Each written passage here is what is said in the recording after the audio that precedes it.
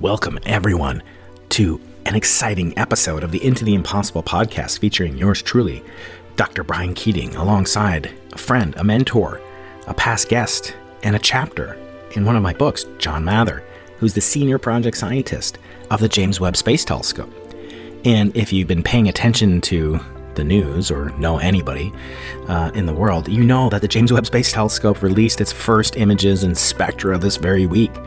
And I'm so pleased that I had the opportunity to talk to anybody from the Webb Telescope during what must have been an incredibly ambitious and incredibly exciting and demanding week for any scientist, but especially to talk to the senior scientist like John, who is not only a Nobel laureate, but also an incredibly in-demand scientist for comments and for actually setting the stage and the direction of instruments like Webb and being at NASA for as long as he has been, is basically his whole career.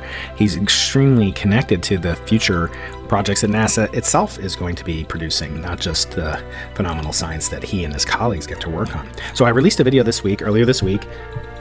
In that video, I went through the 5 images or so that Webb released to the public with my interpretation and a little bit more information. I did release that as a podcast as well, although you certainly should check out my YouTube channel, Dr. Brian Keating, where I solicited questions from you, the audience, for John Mather coming up for the interview that you're about to hear. So not only by subscribing to the YouTube channel, where you get to see the stunning visual delights and some animations and some explainer content that I put together after the description of the images and the spectrum, but you'll also get to ask questions of all my upcoming guests, and there's a huge number of them in the can, so to speak. Not the kind of bathroom. That would be weird. But in the can, in the context of we've recorded and are processing, and a lot of these guests, the majority, in fact, have come on the YouTube channel when the interview is premiering, and so therefore you can communicate with the guest. We had that with Anna Aegis recently, Will Kinney, and we'll have it again in about a week from the time you're listening to this interview with Govert Schilling, who's a renowned author, a science author of many books, but this particular book is called The Elephant in the Universe, and he's written about the 100 years quest to understand dark matter, so that's coming up soon. That, for anybody who detects it, will certainly result in a Nobel Prize, but it may not exist, according to my upcoming guest after that, whose name is Mordecai, aka Mati Milgram, who's a scientist in Israel who works on alternatives to dark matter. Instead of looking for tiny particles, which we haven't seen for many, many decades, Mati and collaborators and allied theoreticians predict that there might need to be a modification to not only Isaac Newton's theory of gravity, but Einstein's as well. So stay tuned for that. Now we're going into the impossible with Dr. John Mather from a live Q&A session that he was so kind and generous and gracious as he always is. You can find out more about John in my second book, which is called Into the Impossible, Think Like a Nobel Prize Winner, available in all formats. And you can even find a sub-podcast and a sub-playlist on my YouTube channel where you can watch the whole interview for free. But the book is quite fun because it's really distilled down to the most delightful, important, and keen nuggets. And we'll have more Nobel Prize winners coming up. Have an interview with Bill Phillips. You'll hear about that. Did one recently with Adam Rees as well. And stay tuned. I'm still trying to get more of these really just as I say, gracious and generous individuals who do what I believe I need to do, which is to have the moral obligation, the moral courage to give back to the public. I don't charge for this. I do like it when you support the sponsors. That does help. But in reality, I don't really make any money from this project, but I do get tremendous satisfaction. And I hope that you'll share the channel and the podcast with your friends, and I'll have more to say about that at the end. But for now, sit back and enjoy this ride into the impossible with Brian Keating, yours truly, and Dr. John Mather, who is an incredible mensch, as you will soon hear if you didn't know already, answering so many questions in the rapid fire segment at the end. Enjoy. Any sufficiently advanced technology is indistinguishable from magic. Open the pod bay doors, please, Hal. The power of the internet. All right, there we are. We are live with a titanic figure in my life and in cosmology and astronomy, Dr. John Mather, senior project scientist of the James Webb Space Telescope, which has been in the news for some reason. We don't know. I mean, maybe it's because John his chapter in this book, which he doesn't even have a copy of, Into the Impossible. This I'm going to send you right after this interview, John. Forgive me. John, how are you feeling? How are you doing right now? I'm great, and I'm greatly relieved because now that we've gotten to this point, I'm just beginning to think of all the things that were dangerous along the way. Yes, everything that could have gone wrong didn't go, or could have gone wrong didn't go wrong, but it still must have been incredibly nerve-wracking. We've survived everything. Yeah, well, I wasn't nervous, but maybe I should have been. Other people were, because they were actually taking care of all those things that I should have worried about. And so plenty of people were nervous doing their job. So anyway, yeah, we're so appreciative and so thrilled that it worked perfectly. It is so perfect. It's beyond expectation. It's almost beyond hopes. So the optical quality is brilliant. So we promised diffraction limited quality images at 2 microns wavelength, and it's almost twice as good as that. And John, just from a human perspective, I believe you started working on this in 1995. I did. COBE was still going on back then. How did this work for you? What was this career step like for you? How did you have the courage to do this, and what does it mean after almost 30 years? Oh my goodness. Well, COBE was just finishing. We launched the COBE in 1989, and we ran it for 4 years. So I was more or less finished with my part by 1995, and I'm thinking what to do next. And I was surprised. I got a phone call from NASA headquarters. Would you like to work on this new mission? We're starting a study. And I thought, absolutely, this is the coolest thing I've ever heard of.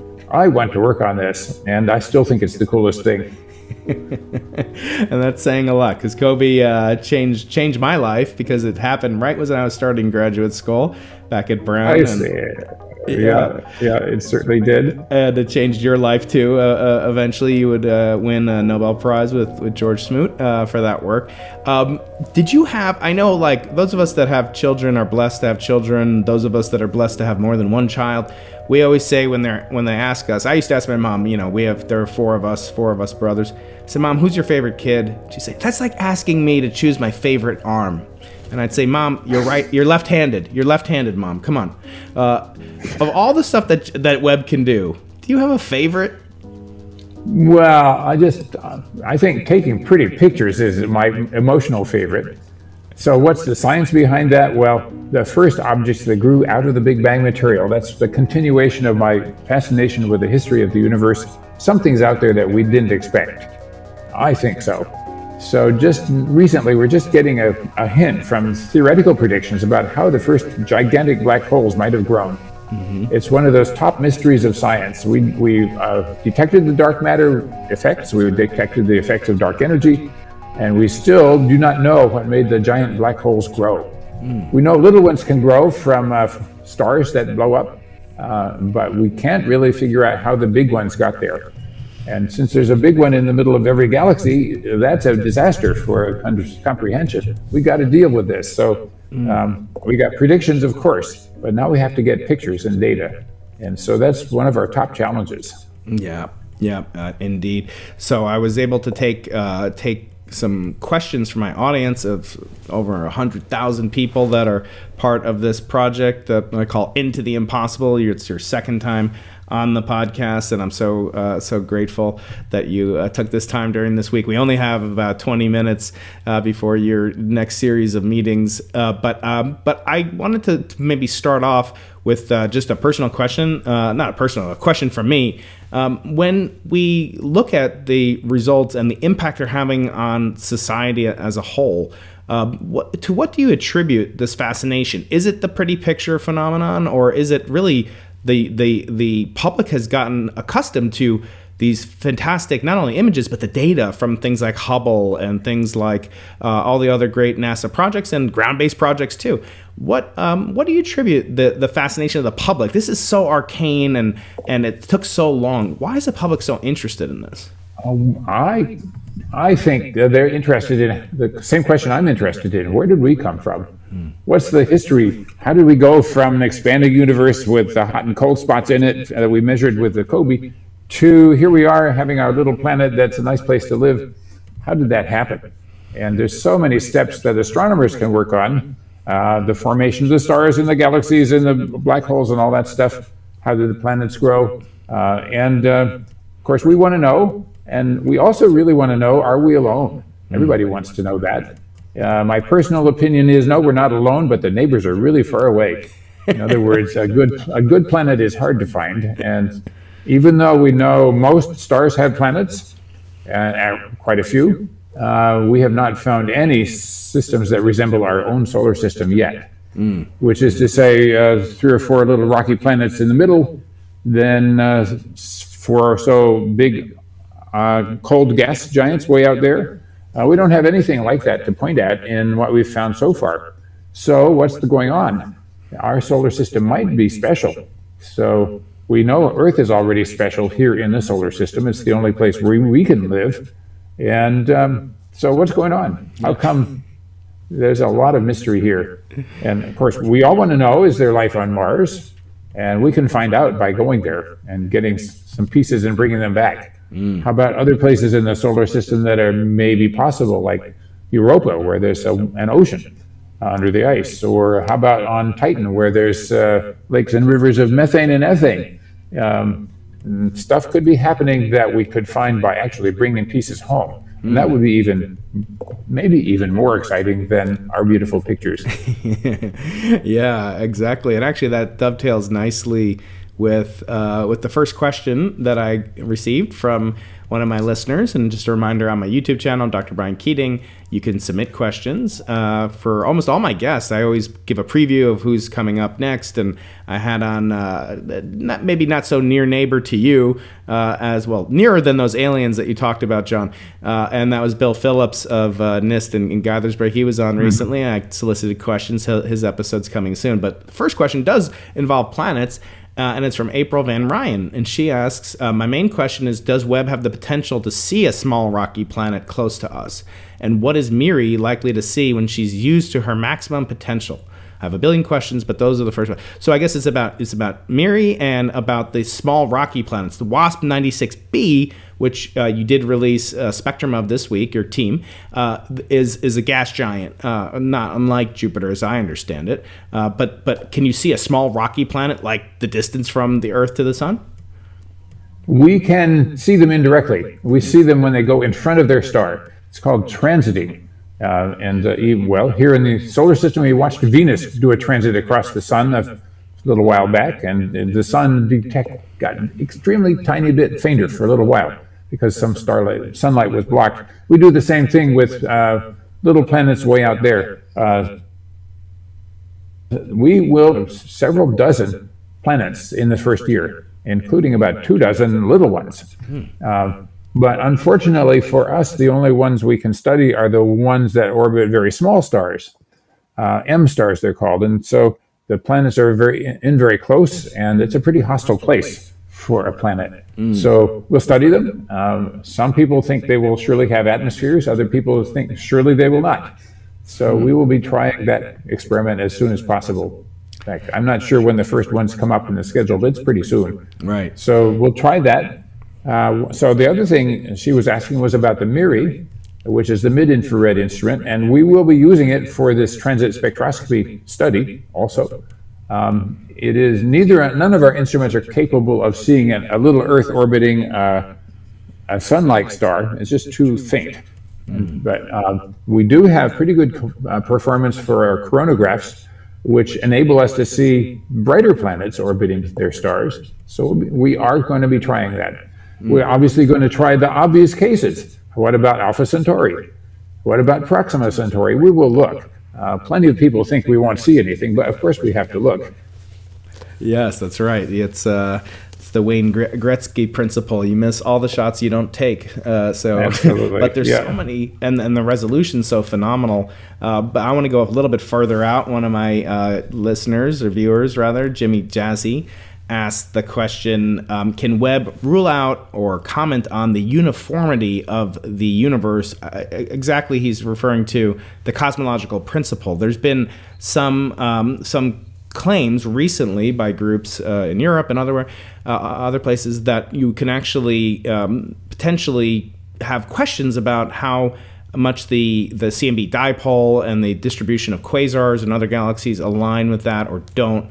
What about going to cosmology in a survey sense? Is Webb equipped or positioned in any way to look at things and see, potentially to comment on whether or not the cosmological principle might have some need of an update? Good question. We, of course, did not set out with that as a major objective. We just said we will study everything you can see with an infrared telescope because it's all new. We got the pioneering observations with the Spitzer telescope. If you want to answer questions about is every place in the sky basically the same, you need to study a lot of sky. So the next big telescope going up for that purpose will be Euclid from Europe. And then the next one after that is ours from NASA. It's called Nancy Grace Roman Space Telescope. It's a 2.4 meter diameter, same as Hubble, but takes 100 times as much sky at one bite. So it will be really good at surveying to look for those cosmological questions. Is every place really the same, or is there some funny business going on about the expansion? So too soon to answer your question, but... Yes. So another listener is asking, a viewer, HC Traveler, is asking, when will the TRAPPIST-1 system, or will the TRAPPIST-1 system be viewed by Webb? I think we're starting right away because it's an obvious candidate. I do not remember for sure when the first observations will be. You know, we cannot see every target all year, but I think I heard that this one's coming up soon. So how does the prioritization work? Again, thinking back to children, and, we scientists are kind of like children. We're curious, we're imaginative, but, we don't play well with others. We don't like to share our toys with How do you prioritize, among all these phenomenal science goals that you have equipment to look at? How do you prioritize? Today we're going to look at this, tomorrow we're going to look at that. Okay, well, of course, we do it with committees. So that's the natural thing for astronomers. You have to send us a proposal, Brian. If you want to observe something with a telescope, you have to write it down, send us in for a discussion. And you have to prove that this is a good idea and that you know what to do with the data when we give it to you. And by the way, you are supposed to tell us everything about the concept, but you're not supposed to tell us who you are. We want to review this without knowing whether you're, I don't know. We just want to be fair as much as possible. So one curious result of that is that about 10% of the proposals we chose were submitted by graduate students. So this is really great for young people to get in. We welcome that. And it's a lovely surprise that so many young people have succeeded by writing the best proposals. And of course, after you choose which organizations are going to get the picture, then you say, now what time of year are we going to observe it? And so that's governed by a calendar. When are they in the line of sight? When can the telescope point at that target? How long will Webb last in an optimistic scenario? How many years? We are expecting at least 20. We were requiring 10 or even 5, but we got a really good launch. Basically perfect launch from the Ariane 5, and so we didn't have to use any extra fuel for compensating for its errors. And now it turns out we're not even using up fuel as fast as we thought we would, so maybe even more than 20 years is possible. So if you've just been born, you might still have a chance to use this telescope. That's right. So some of our graduate students, hopefully will be working on this, our grad students.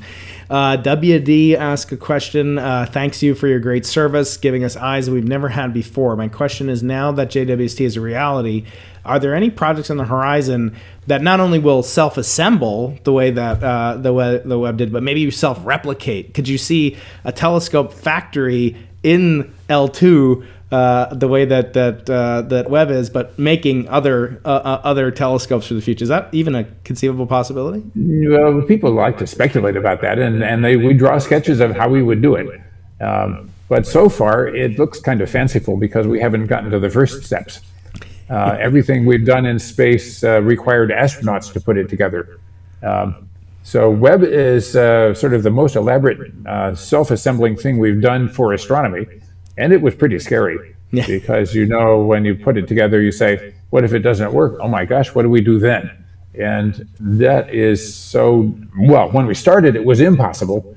Now it is possible to get a rocket out there with help. So we do design our next missions with this in mind, the possibility of sending help, either robotic or human. But at least Webb was done without that possibility, and that's Right. pretty scary. Yep. As you took the advice, you went into the impossible. You did the impossible. Missy Carr is a good friend. She's saying, "This is so great. Thank you. You're the coolest thing." The question is now about in our solar system. What can it do with regard to, say, Europa? Can we look at Europa, and where's most of the exoplanet science going to come from with Webb? Is it images or spectrum? Oh, okay. Well, first Europa. We will be watching Europa because it's got an ocean with ice over it, and there are cracks in the ice where water comes spitting out, and we discovered that with Hubble. We will be looking at those same places with the Webb to see, can we see it with infrared signals? And I don't know. We will try it. And why would we care? Well, you'll learn something with Webb, but we're also planning to send a mission out there to fly through those plumes of water and see, do they have other molecules in them, like organic molecules? And I don't know whether they do or not, but personally, my guess is that ocean could be alive. Why not? And in that case, look for complicated molecules. So we'll do that. So the other question was more about what are we going to observe about exoplanets. And so we'll be working on the easy ones and the hard ones. The easy ones are the big ones, like the one we already showed, where it's a big planet and obscures quite a lot of the starlight, and we already know that it's got water in it. But when we say water, we really mean steam, because that is the planet. It's right in there close by to its star. And so we will be looking at a wide variety of these things, some hot and some cold, some big and some small, because we just do not really know where to look. We should look at everything. Don't just look where it's easy, look where it's hard. Don't assume you know the answer of what the right place to look is. As you know, everything about exoplanets was a big surprise. When Mayor and Kalos looked at their data to see if there was a planet there, they didn't expect it. Other people had taken data and they hadn't even looked at the data to see if there was a planet in there, because, of course, who wants one of those? We want Earth. Well, there wasn't any Earth in that system, but there were these other remarkable surprises, and everything's been a surprise. So I don't know what the next big surprise will be. Maybe it'll be all those little rocky planets have atmospheres. Maybe it'll be that none of them do. And too bad. No, you can't do chemistry on nothing. So go build the next telescope. That's what that'll tell us. Yeah, there are questions about that too. Maybe just when we look out at the current data, it's just astonishing to think that you started working on this project in '95, and that's when the first exoplanets were really coming to the light of reality. And so that wasn't, as I remember, that wasn't really part of the original mission design, of Webb, but it kind of has become this almost unique niche that Webb can accomplish. I wonder, John, can you talk a little bit about the partnership between experimentalists like you and observers, but also with theorists? A question is coming in about that. Is there what kind of tight-knit partnership? I remember on COBE, from an outsider's perspective, you benefited tremendously from the involvement of theorists. How does that work with Webb? Is there still an opportunity for theoretical contributions, or is it basically they're going to look at the data and like everybody else? How does that work?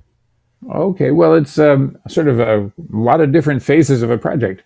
When an instrumenter like me says, well, I've got an idea. Oh, that's cool. That's just an idea. Well, why would you want to do that? And then you have to say, if you could do it, what would you find? Yeah. What might you find?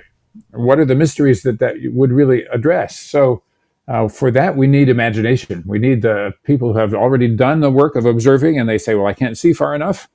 Or the people who do the calculations see, I imagine that this could be, but how can you tell? So we can't get the resources to build that equipment unless you tell us to. So that's at the beginning. Then after we do get along the ways, then suddenly theorists say, I better predict what they're going to see before they see it, so I can get my credit for my proper kind of imagination. And that happened with the COBE satellite. When we started, there was no prediction anybody could believe. By the time we launched, there were some really good predictions, and some people got it right. what we would see. Other people were completely amazed. They thought, "Oh, that can't be right."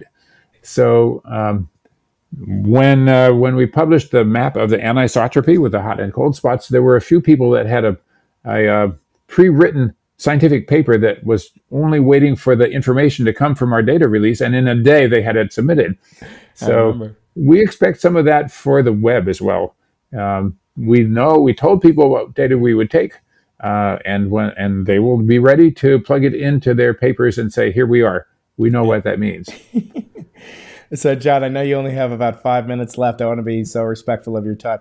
We have so many questions. People are just so delighted that you're taking your time, and you've always been a public servant in such a wonderful way, both as an inspiration to young scientists, like when I was young. I'm not young anymore, but my current students, but also to the public. You do such incredible outreach. I want to commend you for that, because not all scientists do that. I always make fun of science. I say you have a moral obligation to do outreach to my fellow colleagues. I want to do kind of rapid fire, just because there's so many questions that are coming in. Andy Oates, who's a very good friend of the show, he asks, is there a chance that the first definitive detection of an exomoon could come from JWST? Oh, I would love it, but I don't expect it. Okay. I don't know how you do it. I know theoretical predictions have been made, but I don't think anyone predicts that we could be able to do it. This is really, really hard. Yeah. And some claim it's important to the establishment of life that we have the moon to block, asteroid impacts and so forth. So who knows? It may keep the neighbors even farther away from us. Gunnar McStabby, which is kind of a scary name, he asks, are there models of what look like SMACS, what the SMACS cluster would look like in previous years versus today? Is there any way to do a differential between these very distant galaxies and see how many more galaxies is the universe producing more galaxies that we could see from the web data that you have? Okay, well, I don't know about that specific place, but we do have movies that are made by supercomputers. Oh, really? You say, I know how the universe started. I've got the hot and cold spots. I know gravity works this way. Start the computer running and simulate everything. And you can get beautiful movies of how the galaxies grow. And we have gotten pretty far with that project. Not only can you make movies about how the galaxy stuff would grow, but you can even now make simulated Webb telescope images. Since the Webb telescope image is not a movie, it's a sort of snapshot of pieces of the universe at all different times from now all the way back as far as you can go into the distant past. So superposition of movies of different places, all seen in one picture. So we can do that now, and someday somebody will be able to answer this question well, but not today. So question coming in again from Ollie Wright, who's a good friend. This bears more on the guest who's chapter 1 in this book, and that is our good friend Adam Rees. So you'll get your copy. I'm going to send this out immediately. You're chapter 8, but Adam is very interested in the Hubble tension. So Ollie's asking, are there observations planned that will weigh in on the so-called Hubble tension from Webb? Absolutely. It's a top priority, and Adam, of course, has proposal in. I'm not sure when it's scheduled. It's a hard project because what you have to do is survey the universe even more accurately than we've done before. So Webb has the capability in principle to do this, but it requires so many steps. This is a curious situation where we use the brightness of objects to determine how far away they are. But now you have to establish that you know how bright they really are. And so this is a pretty tricky problem. So anyway, Adam's working on it, and so his competitors. Yes, so exactly. We will see what they get. And the way things usually go is we do not resolve the tension. We just get more and more sure that we're right and the other person is wrong. But eventually we'll find out. So in the last minute that you have, John, there's a question. Do you have advice to people in the field just starting out, maybe young graduate students or even undergraduates? Do you have any career advice? We talked about that in the last interview. I'll put a link to John's previous interview and, of course, to the book as well. But do you have advice to young people just starting out in astronomy? Yeah, I would say that our field is changing rapidly as new technology comes online. And so you can't really say, I know what I'm going to work on in 10 years because it probably hasn't been invented yet. So try to get in on the latest wave of things, and you may catch that wave. And like I've said, graduate students can propose successfully to observe with the Webb telescope. So don't assume you can't do it just because you're young. Just give it a try, see what happens. That's my motto in life. Give it a try and see what happens. Yes. And so, John, I want to thank you. I know it's 10 a.m. out there. You've got another important meeting. Hopefully we'll come back maybe in a few months when we have more phenomenal data from the James Webb Telescope. For now, I want to thank you. This is John Mather, who's been a titanic figure in cosmology. You don't see me. There's John. Here's a picture. John, you'll be getting this book, signed copy, along with some other gifts from yours truly. And there will be many other investigators to tell you stories about what is found with the Webb. Many other people that know more about their topic than I can ever know. So they'll be fun for you too. Thank you so much. Thank you, Brian. It's been such a pleasure. Okay. Bye, everybody. Tune in next time. Any sufficiently advanced technology is indistinguishable from magic. Well, that's a wrap on this really rapid fire but delightful voyage into the impossible. My friend and mentor, Dr. John Mather of NASA Goddard. He's been working on Webb for almost 30 years. Can you imagine how he must have felt like right before it lifted off and blasted off, could have blasted apart into trillions of little pieces, but it didn't. And it couldn't, and now it's returning such stunning, phenomenal images. So I want to remind you, if you haven't already, you can subscribe to my YouTube channel. You should. You have a moral obligation to do. No, I'm just kidding.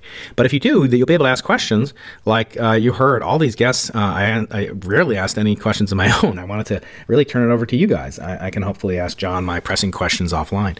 But I wanted to ask your questions, and if you watch the video, you'll even see your name will pop up on screen if you use your real name. If you don't, there's some noms de plume, nom de guerre that's on there as well. So I want to leave you with a small request, two of them. Actually, one is to join my mailing list, briankeating.com/list, in which case, if you're in the U.S., I can send you a tiny fragment of the proto-solar system called a meteorite. And I can only send those within the U.S. because of mailing restrictions and just cost to me. I have to go out and get stamps for all these things.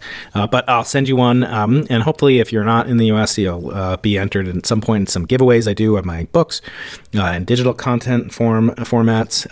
My audiobook just came out recently, The Dialogue on Two World Systems with John Mather's fellow Nobel laureate, Frank Wilczek, and Carlo Rovelli, and my other friends.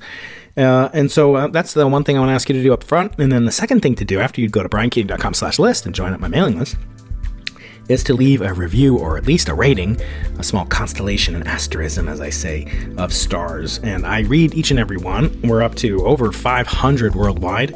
We're up to 411 when I'm recording this today, and in the USA alone. So no matter where you are, it helps the podcast. So do that. You can just click on your favorite podcast app, usually almost all of them, even Spotify, Audible, and certainly Apple. I'll give you the ability to leave a rating.